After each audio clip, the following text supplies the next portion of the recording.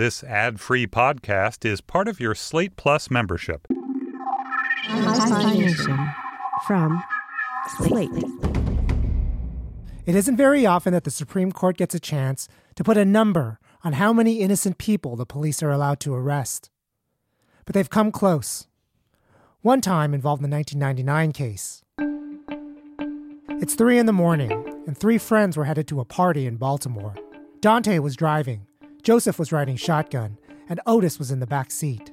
Dante is pulled over for speeding and agrees to let the officer search the car.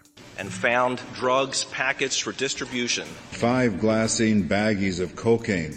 A large amount of cash in the glove compartment. After all 3 men denied ownership of the cocaine and money, the officer arrested each of them. That's Chief Justice William Rehnquist reading the facts of the case. Eventually at the station, Joseph Pringle, the guy riding shotgun, confessed that the drugs and money were his. He hid it from his friends when he got into the car. It's why Dante let the officer search the car. He didn't think anything was there. The officer let Dante and Otis go that night.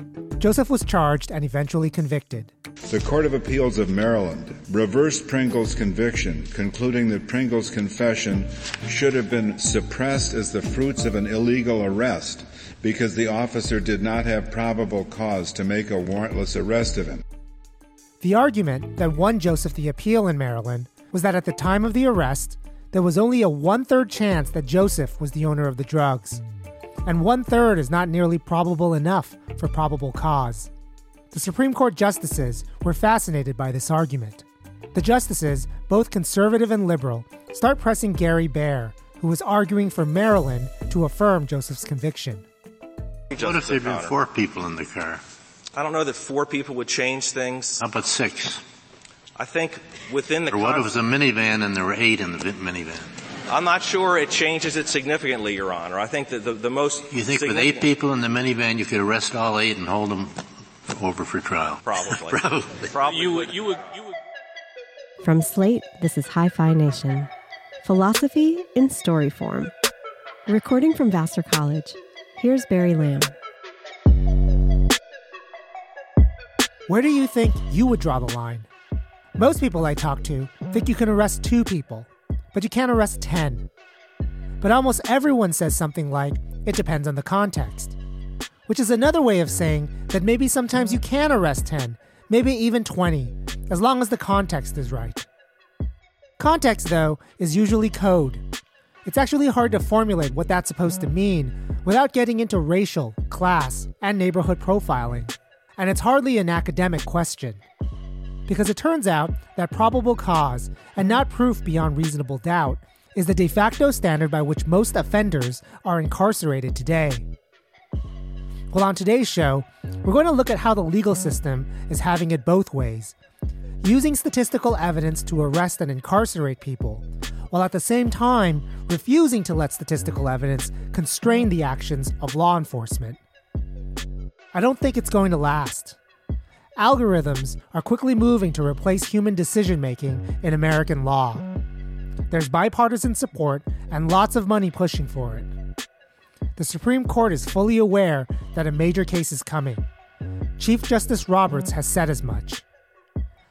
I think that when the day comes, all of the invisible lines of justice, reasonable suspicion, probable cause, reasonable doubt, will need to be revised.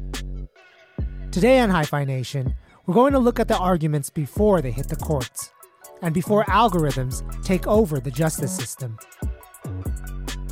But first, back to the Pringle case and the Supreme Court's missed opportunity. What about 5? You can arrest all 5. Justice Antonin Scalia is questioning Gary Baer in 2003. It gets worse and worse. Well, 10% chance that there are 10 of them now. And the chance that any individual one did it is 10%. That's still enough. I think you cannot quantify probable cause. In those circumstances... Doesn't mean probable. It does not mean probable. Clearly... Why do we call it probable cause? I think there's a bit of a misnomer there, but clearly from the case law of this court, it means a fair probability. It means something greater than reasonable suspicion under Terry. If you had to reduce it to a percentage figure, what would you call the percentage required for probable cause? I don't know that I could, Your Honor. As hard as the justices seem to be on Baer, He actually has history on his side. Case after case has shown the Supreme Court to be resistant to numbers, opting instead to let purely qualitative descriptions of evidence be the constraints on probable cause. What's unique to Pringle is their interest in setting a numerical lower bound, dividing the line between legitimate and illegitimate use of police powers to arrest.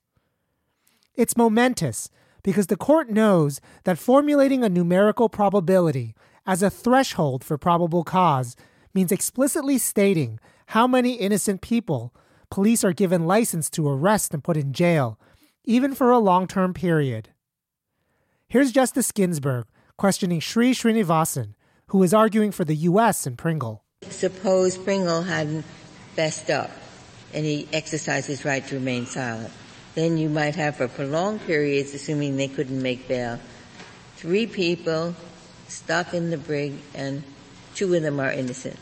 Yes, Justice Ginsburg. It's possible that innocent persons will be arrested and bound over in circumstances like in this case, but the probable cause standard accepts that possibility as the cost of ensuring the effective enforcement of the criminal laws. That's simply the cost of a functioning criminal justice system. In the end, the court ruled against Pringle. And they did it by answering a boring question rather than an interesting one. This is Justice Souter questioning Nancy Forster, who was arguing for Pringle, with a line of reasoning that ended up winning the day. Do you have a roll of bills exposed in your glove compartment? At times I do, Your Honor. You do? Yes. You better be careful if you do. Most drug dealers do not go around in their place of business, the car, with people who are totally innocent of drug activity. Doesn't that inference support amount to probable cause? The probable cause standard is incapable of precise definition or quantification into percentages because it deals with probabilities and depends on the totality of the circumstances. That infuriating piece of gibberish is the decision being read by William Rehnquist, a unanimous decision that took only a month to reach. The court thought that the qualitative description of the circumstances of arrest was enough for probable cause, and that you can't reduce those circumstances to any numbers. But that's preposterous. Justice Souter was making claims about what most people riding in cars with drug dealers are like, and what most people who keep stashes of cash in their glove compartment do. I'm sorry, but saying most is a claim about numbers. You're saying that Pringle had a greater than 50% chance of being guilty. If that's why the officer had grounds to arrest him, fine. But then don't leave it open that he would still have grounds if the chances were really 1/3 or 10% or even lower. Like, what if statistics showed that most people riding around in cars with drug dealers aren't actually guilty of anything? Or that 100 times more law-abiding business owners keep cash in their glove compartment than do drug dealers? Do these numbers play a role or don't they? The court missed their chance. They didn't end up stating whether 1/3 was high enough for probable cause, or even whether there was ever a numerical threshold too low for probable cause. And if you don't think this is important, because arrests aren't convictions, and anyway, innocent people will have their day in court and be vindicated, then you're just mistaken about the way the justice system works. My name is Megan Stevenson. I'm a law professor at George Mason University. For many years, the sort of standard model of making the pretrial custody decision is a person gets arrested, they get booked, and then usually within 24 to 48 hours, they go and they have their bail hearing.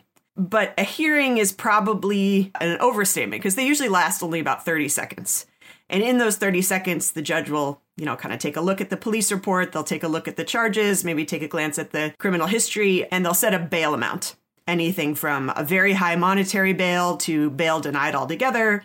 But most often, it's a relatively low monetary bail amount in the range of a couple $100 to a couple $1,000. If you can't afford to pay it, you basically sit in jail until your case is resolved. The judges have an institutional interest in having people locked up pre-trial. This is John Raphling, a senior research lawyer at Human Rights Watch. People who are in custody plead guilty very fast because people who are in custody are given the choice.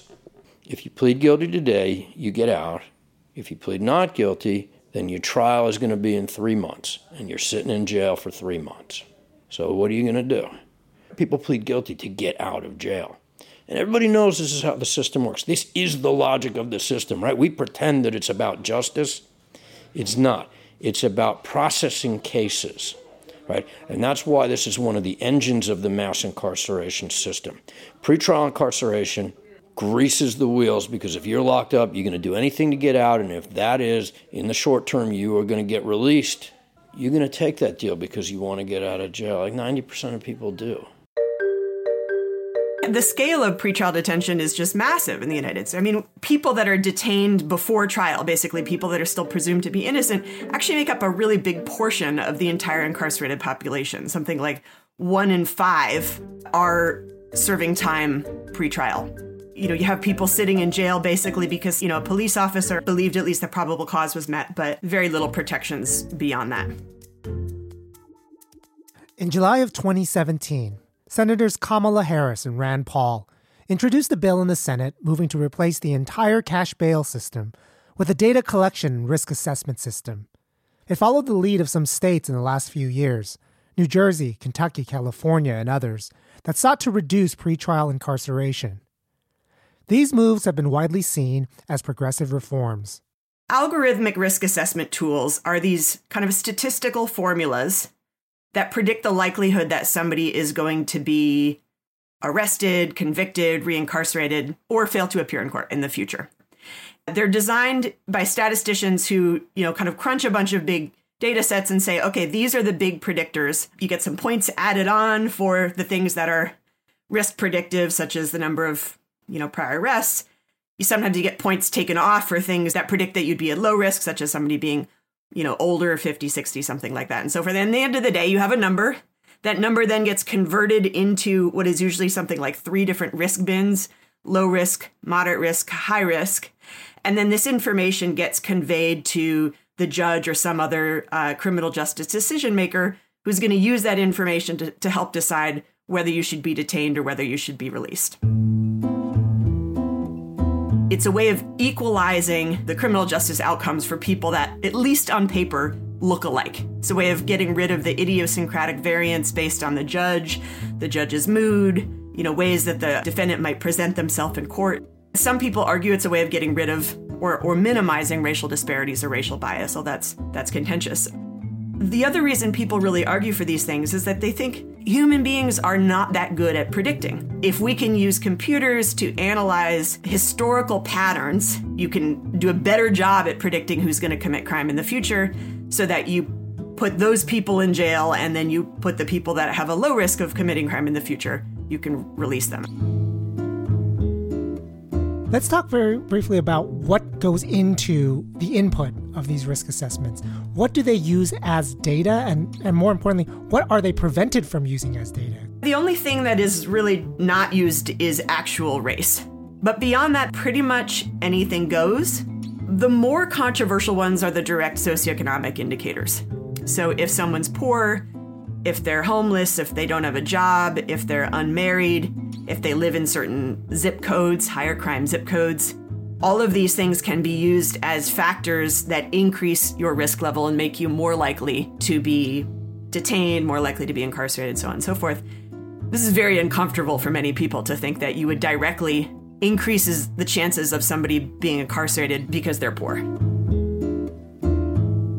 I had this misconception going into reading this literature that had to be corrected, and your work really helped to correct this.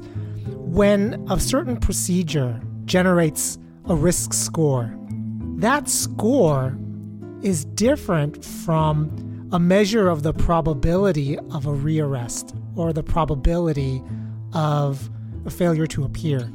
High risk doesn't mean high probability. Low risk doesn't mean low probability. Could you explain to people why that is, what that means? Yeah, so high risk means higher probability, but it doesn't necessarily mean a high probability. When you put somebody in the high risk for violent crime category, they actually only have about an 8% chance of being rearrested for a violent crime within the time period that the tool is looking at. And I think most people, when they hear the phrase high risk, they're thinking numbers that are a lot bigger than 8%, because 8% means 92% fail to be rearrested for a violent crime.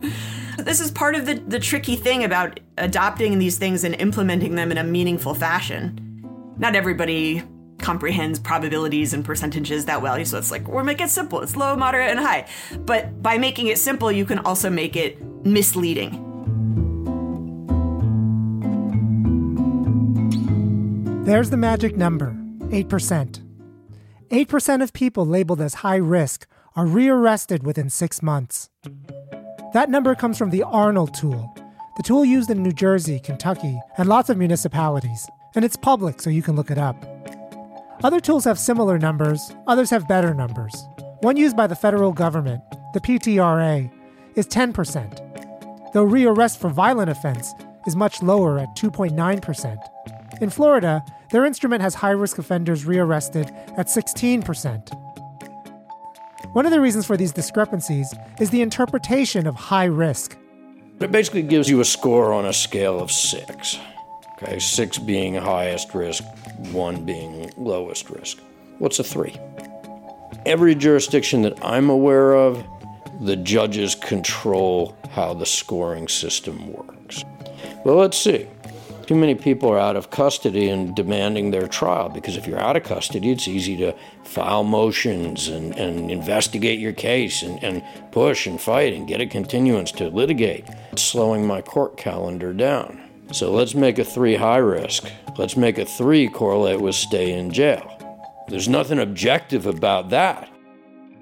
What's more troubling is that even without any judge's discretion, even if we only make the highest risk people subject to automatic custody, the vast majority of them aren't being rearrested for new crimes, which is the whole justification for automatically locking them up in the first place.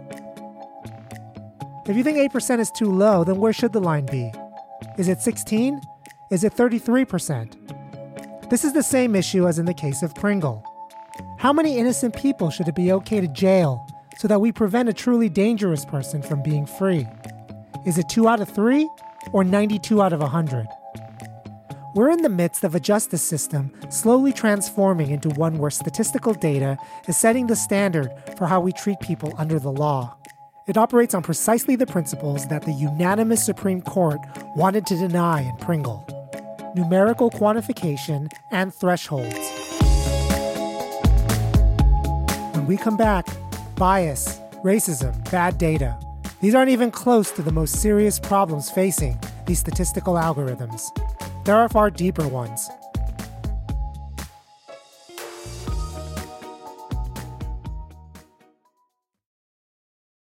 There's this little puzzle that they teach you in law school, and it's actually based on real-life cases.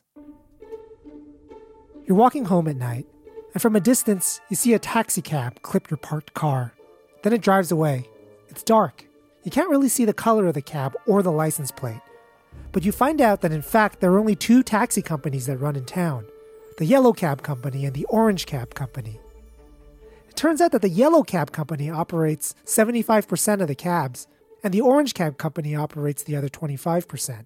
You know it's a cab. Other witnesses can confirm that for you, but none of you could see the color.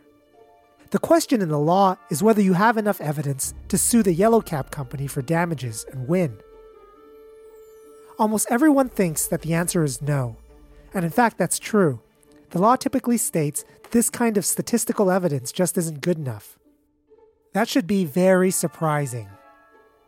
It should be so surprising that you ought to be amazed and furious and incredulous at the same time. First of all, the standard of proof in these kind of civil lawsuits is preponderance of evidence, which many lawyers have told me means it's greater than 50% likely that the Yellow Cab Company is at fault. But it is more than 50% likely. For some reason, it still isn't enough. In fact, if we made the numbers higher, like 99% of the cabs in the city are yellow ones, that still isn't good enough. You're taught in law school that statistical evidence like this is supposed to be bad evidence. But nowadays, it's good enough evidence to put people in jail. We're incarcerating people pre-trial at a far, far lower standard than 75% likely to be an offender or reoffender. Statistical evidence is supposed to be bad, but then why suddenly is it fine? My name is Georgi Gardiner, and I'm a junior research fellow at St. John's College, Oxford University. At first I thought maybe this little paradox arose because we're talking about civil law, not criminal law. Like statistical evidence is bad evidence to sue people, but not to jail them. But Gardiner disabused me of this right away. A very classic example there would be that a riot happens in a prison yard and there's 100 people in the prison yard, and then the sort of blurry video footage shows that one person refused to riot. So now you have this bare statistical evidence that 99 out of 100 prisoners in the prison yard rioted and 1 out of 100 didn't. It's the same case. It's now 99% likely of every individual that they're guilty. But it doesn't pass the threshold for reasonable doubt. It doesn't pass it not because the threshold is higher than 99%, but because evidence like this is not supposed to be good evidence, even in the criminal law. There's the puzzle. Statistical evidence is not sufficient to determine liability in civil cases. Statistical evidence is not sufficient to determine guilt in criminal cases. But it is being used to determine danger to society, enough to justify jailing people in the one part of the justice system where evidential standards in the courtroom don't apply. Good or bad? If I were a prosecutor and I wanted to make a case in trial now we're talking about trial, that a person did or did not commit a crime, can I use the following argument? This person is Black and young, making them much likelier to have committed the crime than somebody who's white and old. Can I use that argument in trial? There's all kinds of little sneaky ways that prosecutors might make that argument to a jury. I'm talking to John Raphling at Human Rights Watch. Using symbolism, using code words, but right, you can't just say that. Can I say this individual has this many priors, therefore they are likely to have committed this crime? Can I use that as an argument in trial? That's actually a very complex question. It's, as a rule, excluded, meaning you can't use it. Can I use questions and evidence that you use on risk assessments as evidence in trials? And it seems like there are strong prohibitions of that in trial. People sneak it in because they know people are inclined to believe things on the basis of that information. But there are prohibitions on that in trial, right? I would say at this stage, in a jury trial in front of a jury, a risk assessment score would not be admissible. There are moral reasons why that's not admissible. I think people recognize that the justice system, when you're putting people on trial for a particular crime, that certain kinds of evidence around other things are not acceptable evidence for this particular crime, right? It goes to show to some extent what a fraud the system is. And I mean, that's actually a really interesting and good point, that in theory, in the trial, you're being judged by who you are as an individual, what you've done, what the evidence shows you've done. Tiny percentage of cases go to trial. The vast, vast majority, over 97% of cases, get resolved through some kind of a plea deal or some other non-trial resolution.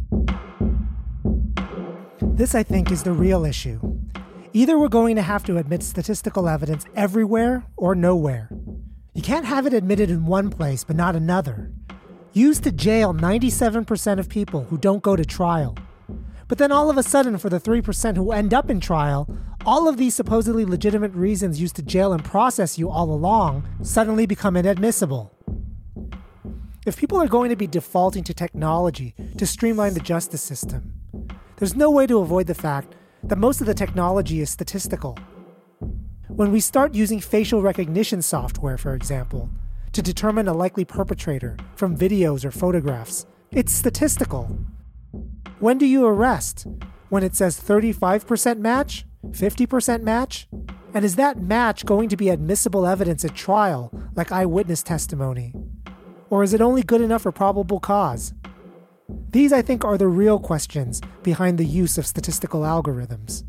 Is statistical evidence legitimate or not? So what a statistic tells you is the preponderance of a feature across a population. Renee Bolinger, philosopher at the Australian National University. So when you apply the statistic across any member of the group, then you're not going to be attentive to the facts about the individual that aren't picked up by the population the way that you've defined it. One of the things that we care about is matching the sentencing of an individual to their actions and not to actions of other people like them. And that the big problem with statistical evidence is that it takes into account what other people like them have done when deciding how to treat this person. And that's not normally a way that moral interactions should go. What would be the right kind of evidence? Because even good evidence might not be decisive, right? Yeah, so the right kind of evidence would be what the courts generally refer to as individualized evidence. A person gets hit by a bus, and in the area where they were hit, 90% of the market share for that route is run by the Blue Bus Company. So the victim sues the Blue Bus Company. That statistical evidence won't actually hold up. On just that, the plaintiff won't win. Contrast that with a similar sort of case, but suppose that there's an even market share between two bus companies, the Blue Bus Company and the Green Bus Company. And there's an eyewitness who says that the bus was blue. And we know one other thing about this eyewitness. He's only about 80% accurate. So it's 80% likely on this body of evidence that the Blue Bus Company is at fault. But that kind of evidence is absolutely going to win the day, and the plaintiff would come away awarded with the compensation. Have you thought about responding to the challenge that that's just an incorrect way of thinking about evidence? Like, actually, this distinction is just bizarre. Defenders of merely statistical evidence. Georgi Gardiner of Oxford University. People who advocate using merely statistical evidence might well press this kind of objection. Look, isn't all evidence merely statistical? Because eyewitness testifiers might be accurate 95% of the time or something like that. But I think that this kind of response does miss an important detail, which is when, for instance, an eyewitness testifier says, oh, it was a red taxi, other things are going on epistemically. It's not merely a dice throw. So one way to unpack that might be to say, if the eyewitness testifier said that it was a red taxi and it wasn't, something's gone awry, something's gone wrong, something needs to be explained. And now we can contrast that with where it's merely statistical evidence. So in this case, there was just 80% of the taxis on the road were red, and so in that sense, arguably, it was probably a red taxi. Well, now suppose it was a non-red taxi, it was a green taxi. Well, nothing's gone wrong, there's nothing to be explained. It was just a kind of lottery to get go. You win some, you lose some. So that's the kind of epistemic weakness of merely statistical evidence, is that just sometimes it's the other case. Gardiner's working hypothesis is that the concept of being normal is what makes individualized evidence importantly different from statistical evidence. Statistical evidence makes something likely to be true. Individualized evidence makes something likely and normally true. If you're playing poker and you have 4 tens, it's statistically very likely that your adversary doesn't have 4 aces. That's a highly improbable hand, but it's still a normal hand. If she displayed it, you wouldn't be surprised. Now suppose she displayed 5 aces. You know something's wrong. She's either a cheat or the cards are screwed up. But notice that it's not impossible for her to do that. People do cheat. Cards are made in factories. There are mistakes and misprints. In fact, you could imagine that the likelihood of getting 5 aces due to cheating or a factory mistake to be the same as the one of getting a royal flush of spades, something like 2.5 million to 1. You'd be surprised, but not outraged, if she displayed a royal flush, because that's a perfectly normal hand, unlike 5 aces, which is improbable and abnormal. It's because individualized evidence makes something likely and normally true that makes it special, on Gardiner's view. But what it means to be normal is still a mystery. Like, consider the difference between eyewitness identification and computerized face recognition. We know that eyewitness identification isn't perfect, and neither is computerized face recognition, but only the computerized one is explicitly statistical. It's tested on a range of faces and spits out some probability of a match, like 60%. And if it's wrong, that's just luck, We know we would be wrong 40% of the time. On the other hand, if Gardiner's right, when an eyewitness gets it wrong, as they often do, we demand an explanation. Like, did the police pressure them? Were they stressed? This demand for an explanation shows that we think of eyewitness testimony as normally supporting guilt. It's individualized evidence. But should it be? Have you thought about whether the need for explanation is just some bias that human beings have? Like sometimes we just want some kinds of minority cases explained, and other times we're just happy with minority cases just being the luck of the draw. I mean, I think that there is something very epistemically important about things like assurances, testimony, what we can normally expect and rely on. I think that there are important epistemic features of explanations and narratives, and it's not just a bias. There's features like when we grasp an explanation or we grasp a coherent story, we can tell if something doesn't quite make sense, or if some information appears to be missing, or some information seems more important or revealing. So I think there might be a lot of epistemically important goodies that get missed if we're just understanding things as a robot might. Ultimately, our sort of epistemic lives aren't just a matter of probability and statistics and you win some, you lose some. Now, whether that's just a hope of mine, I'm not sure that I can speak to that. The state of play in the epistemology of law is that we don't know what marks the difference between individualized and statistical evidence, whether one is problematic but the other legitimate.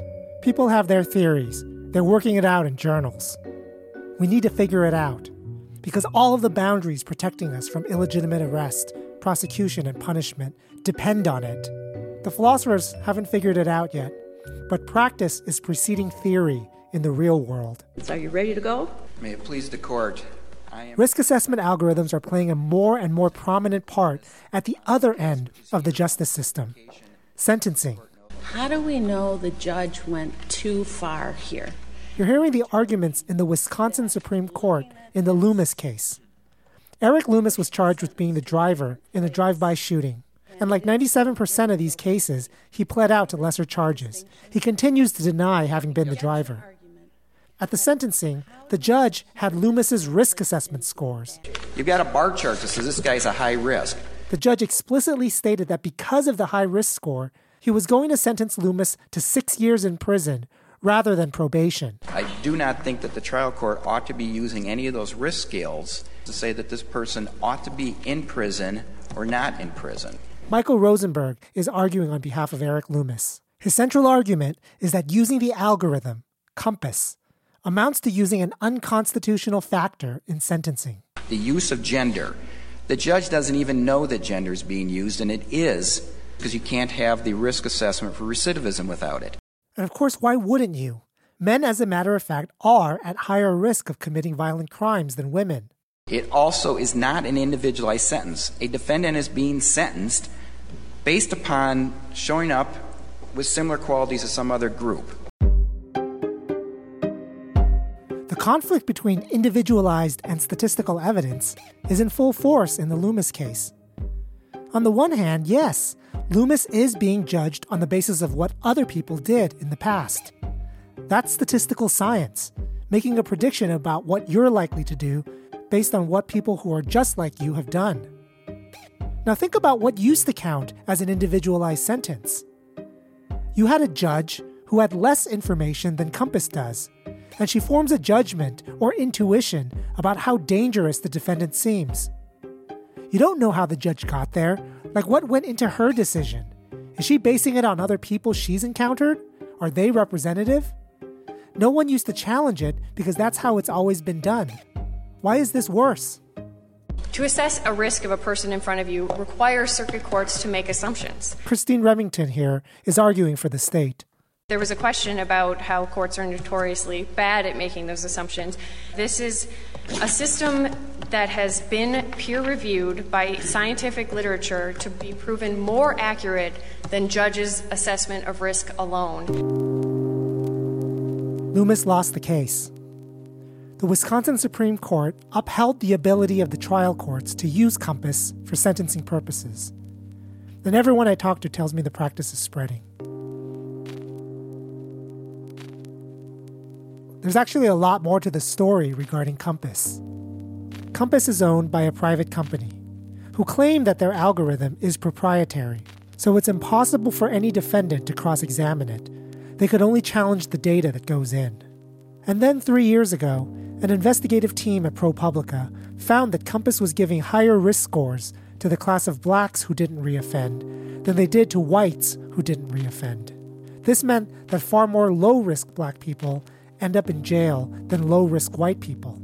A controversy ensued, and Megan Stevenson decided to try and reverse engineer the algorithm to see if she could figure out the workings of the black box. And what she found opened up everything.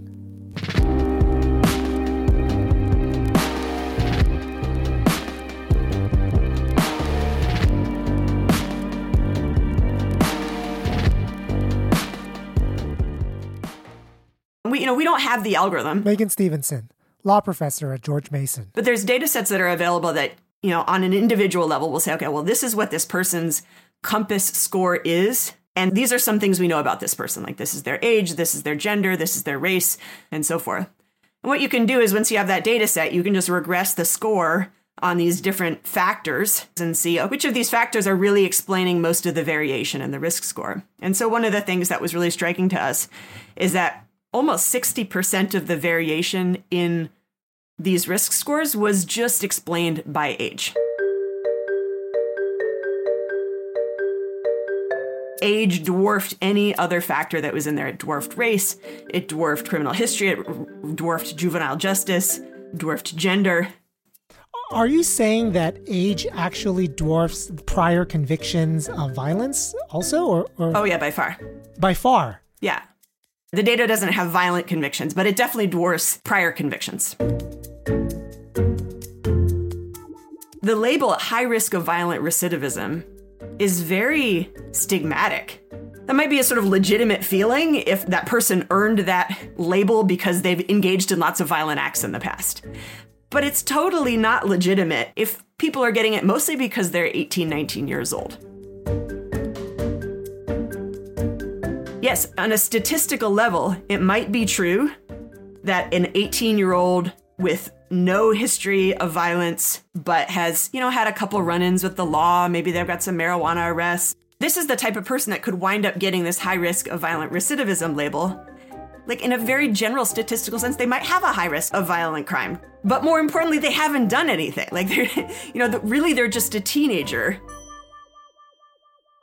The considerations you had that make age a concerning feature of getting a high risk score seems to me to apply to a lot of things that could give you a high risk score, right? Mm-hmm. So, there's lots of things that statistically correlate with future arrest or future conviction, but are non-culpable. Like we were talking about previously, if you're homeless, if you didn't graduate high school, these are things that have some statistical correlation with future arrest, but they're not things that you want to blame someone for. There's this paradox worth considering that comes from the philosophy of moral responsibility. It says that as our ability to predict a person's behavior goes up, their culpability seems to go down. The more a situation can predictably lead people to do something wrong, the more excuse they have from being blamed for that action, and the more unjust it is to punish them. It's the reasoning behind excuses for entrapment in the law. Like if cops set up a sting operation offering free heroin at a Narcotics Anonymous meeting. Now, if this is true, it goes directly contrary to the fundamental justification for jailing high-risk people.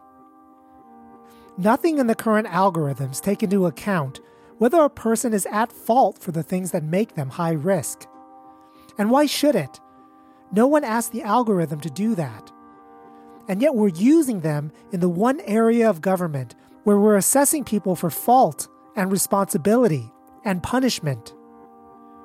If Megan Stevenson is right, and the highest predictive factors of future crime are the things that people have least control over, their age, their juvenile criminal history, their race, then precisely the opposite should be happening. Which brings us to what we should be doing with these algorithms. Because the fact is, without them, people will continue to make the decisions. And if you think algorithms are discriminatory, there are a few judges I'd like to tell you about. Now, there are 3 views of this: optimistic, pessimistic, and eliminativist. No, my view actually on this is quite optimistic. I think Seth Lazar is the head of the School of Philosophy at the Australian National University, and he's heading up a project called Humanizing Machine Intelligence, an attempt to seed machine learning with morality.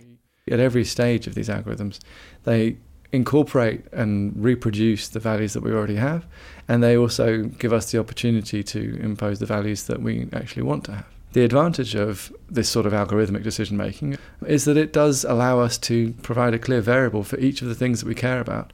And I think it's a lot easier to do that than it is if what you're trying to change is individual behaviour. Because whenever you make a decision, you can then subsequently represent it in the way that makes you look best. But it's ultimately opaque to other people. There's no way of really getting into your head. And you often yourself don't know. This is why we call it implicit bias, unconscious bias. Megan Stevenson. And, there's lots of reasons to be concerned about these judges making these very ad hoc, quick decisions, trying to predict the future, over responding to the skin color of the defendant that's sitting in front of them. Is the adoption of risk assessment better or worse than the status quo? If so, then sure, why not? I guess I'm not hugely ideological in that. I'm like, if it works, it works. We've got all kinds of dumb things in our world. Who am I to question what's working if it works? The right answer is to take control and get rid of the tools. John Raphling of Human Rights Watch. The tools are dehumanizing, the tools are racially biased, and the tools are a powerful driver of mass incarceration in the hands of the existing power structure. Are you saying that it's actually worse now than, cash bail? At least with bail, a certain number of people can actually bail out. With the new system, people are stuck. If you're found to be high risk or the judge otherwise thinks you should be stuck in custody, you're stuck in custody. There are models for reforming pretrial decision-making that don't use money bail and don't use risk assessment tools. It's called preserving the presumption of innocence. Preserving the presumption of innocence means all of the people charged with a crime, except the most serious felonies, are never placed in custody before a trial, regardless of risk. It's never a bargaining chip prosecutors or judges have to hold over the merely arrested. For people with more serious charges, then you would be entitled to an actual hearing, not the 30-second jobs that they do in court right now, in which there are requirements that in order to lock someone up, they have to prove that this person is in fact a specific danger and not some statistical estimate of a danger. Do you trust that the judgments that are going to come out of these hearings are going to be fairer to the individuals than the computerized thing? Judges are often unfair, but there are rules, there are standards, there's review. Having procedures, due process, rights that people have is going to increase the chance that we're going to get to justice. I think what we've learned over the past 2 episodes is that every stage of the criminal justice system is transitioning over to the use of computerized statistical evidence. Every stage, that is, except the one stage that's supposed to determine guilt and innocence, the one stage that gives the accused the most rights of due process, an actual trial. We're going to need to resolve this contradiction soon, and it can go one of 2 ways. We'll either have to allow statistical profiles as a way juries reason about someone's guilt, or we'll have to place some constraints on using them outside of trials as we do inside of them. There's only so much longer the courts can drag their feet about statistics in criminal justice. Maybe they'll get wiser when all of us do as well. Hi-Fi Nation is written, produced, and edited by Barry Lamb, Associate Professor of Philosophy at Vassar College. For Slate Podcasts, Editorial Director is Gabriel Roth, Senior Managing Producer is June Thomas, Senior Producer is TJ Raphael. Production assistance this season provided by Jake Johnson and Noah Mendoza Gut.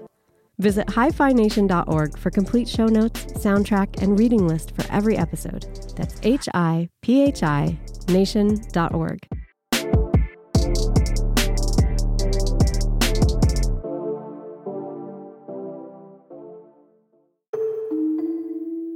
Welcome to the Slate Plus segment of Hi-Fi Nation, Season 2, Episode 2, Risky Business. In the segment, I'm going to talk to Seth Lazar, philosopher at the Australian National University, about what it even looks like to seed algorithms with morality. But first, something interesting and important about Megan Stevenson's work I had to leave out of the main episode, which is when she actually looked at whether algorithms are solving the mass incarceration problem and leading to decisions that are better than human ones. Talk about some of the problems comparing human judgments with these algorithmic procedures, right? When you actually try to look at whether they do improve on human intuition. Can you talk about some of the problems with that kind of comparison? I think there's good reason to think that maybe they can outpredict human beings. But I would say it's sort of, we don't know to what margin that is true. So that's one thing. But the more important question in my mind is, what does it look like on the ground? So what we're not doing is we're not entirely getting rid of human discretion and replacing it with this algorithm. What it looks like in almost every jurisdiction that uses these is that the judges have the final say, and these risk assessment tools are just used to influence, as a tool that the judge can reach to and lean on. And so the important question as to what happens on the ground is not, in the abstract, are these tools better at predicting than human beings? But in reality, when human beings, the judges themselves, use these tools, are they making better decisions? And what did you find? To begin with, judges don't use them a ton. So judges often ignore them. And to the extent that it influences decision-making, there hasn't been any evidence of unequivocal gain. Some people that talk and write about risk assessment have this very they promise you the world, you adopt these risk assessment tools and we're going to be able to solve the mass incarceration problem, without increasing the rate at which people fail to appear for their court appearances or without affecting pretrial rearrest rates. I don't think we've seen that play out yet. But again, there hasn't been enough research on it to say that it's not. But in the research that I have done, the sort of the big efficiency promise has not been realized. Could I put it bluntly? It sounds like it's because humans are fucking it up. Is that right? Is that the right way to look at it? I don't think entirely, because, well, let me put it this way. Risk is not the only thing we care about. Predicting the future is hard. And what we've seen recently is that even very sophisticated machine-learned algorithms trained on very large data sets with lots of information, they don't substantially outperform very simple tools that use only one or two inputs with integer weights on the tools. This is the classic checklist style tool where you have 6 questions. You say yes or no to the different questions. If you say yes, you add a certain number of points. No, you take away a certain, the very kind of simple tools actually perform pretty comparably to the fanciest, most AI, all guns blazing type method of estimation. And when you look at that, you look at, okay, well, what is predictive? It's age, and it's, the number of prior arrests and convictions. Now, age is an important thing to think about because while it is true that statistically, young adults, teenagers, young men in particular, commit crime at the highest rates, and therefore have the sort of statistically speaking, the highest risk levels, that doesn't necessarily mean that what we want to do is lock up all the young men. There's a lot of reasons why you don't necessarily want the full arm of the law to fall down on an 18-year-old boy. Teenagers and young adults are widely believed to be less culpable.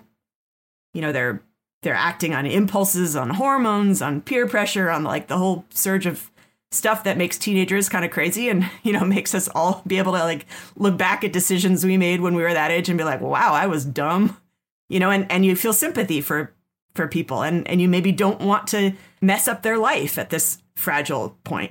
And so to the extent that statistical risk is not the only thing that criminal justice decision makers care about or should care about, it's not necessarily true that they're making mistakes when they're doing something that is different from what the risk assessment algorithm says that they should do. It's just that it's a complicated decision-making process.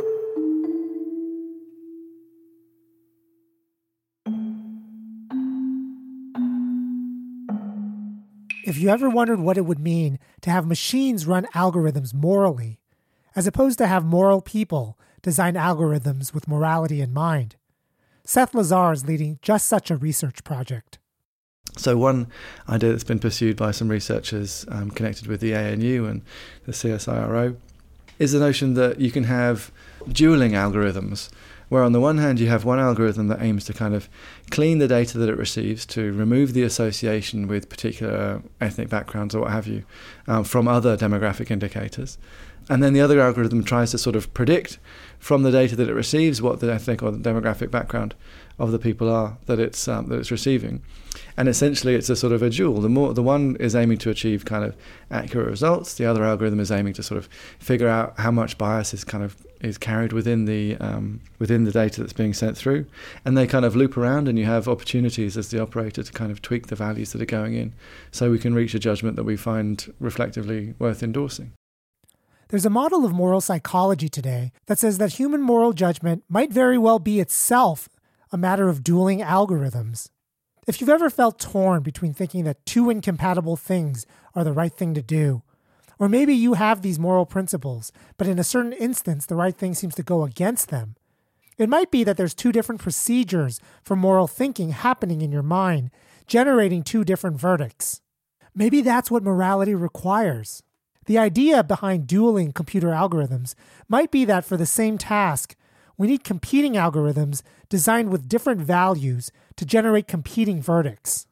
Here's a view in moral theory that I think has some similarities to this. So a lot of people endorse broadly deontological moral views on the grounds of a form of contractualism, where what they care about is the ability of people in a certain kind of idealized situation to justify themselves to one another. This is at least a gloss on the kind of machine learning techniques that I described before, where you think about what one's doing is trying to justify oneself to others. So there are ways in which, through a sort of a quasi-adversarial system of equal parties. For the criminal justice algorithms we talked about in the episode, here's an idea to run with. You have the algorithms we have now, which take no account of whether they're using factors that lead to increased risk scores for minority groups and the young. Then you have a competing algorithm that does take into consideration whether you can be at fault for the things that make you high risk. If you're not at fault, then it lowers your score, not raises it. You might call the first algorithm the risk score, and the second one the responsibility score. It might be an improvement on human decision-making if people saw both of these scores rather than one or neither. The values expressed by the first algorithm is the value of preventing possible harm to the public. The value expressed by the other algorithm is the value of cutting some slack to people who aren't fully responsible for their lot in life. Maybe morality is a matter of these algorithms serving as a check on each other.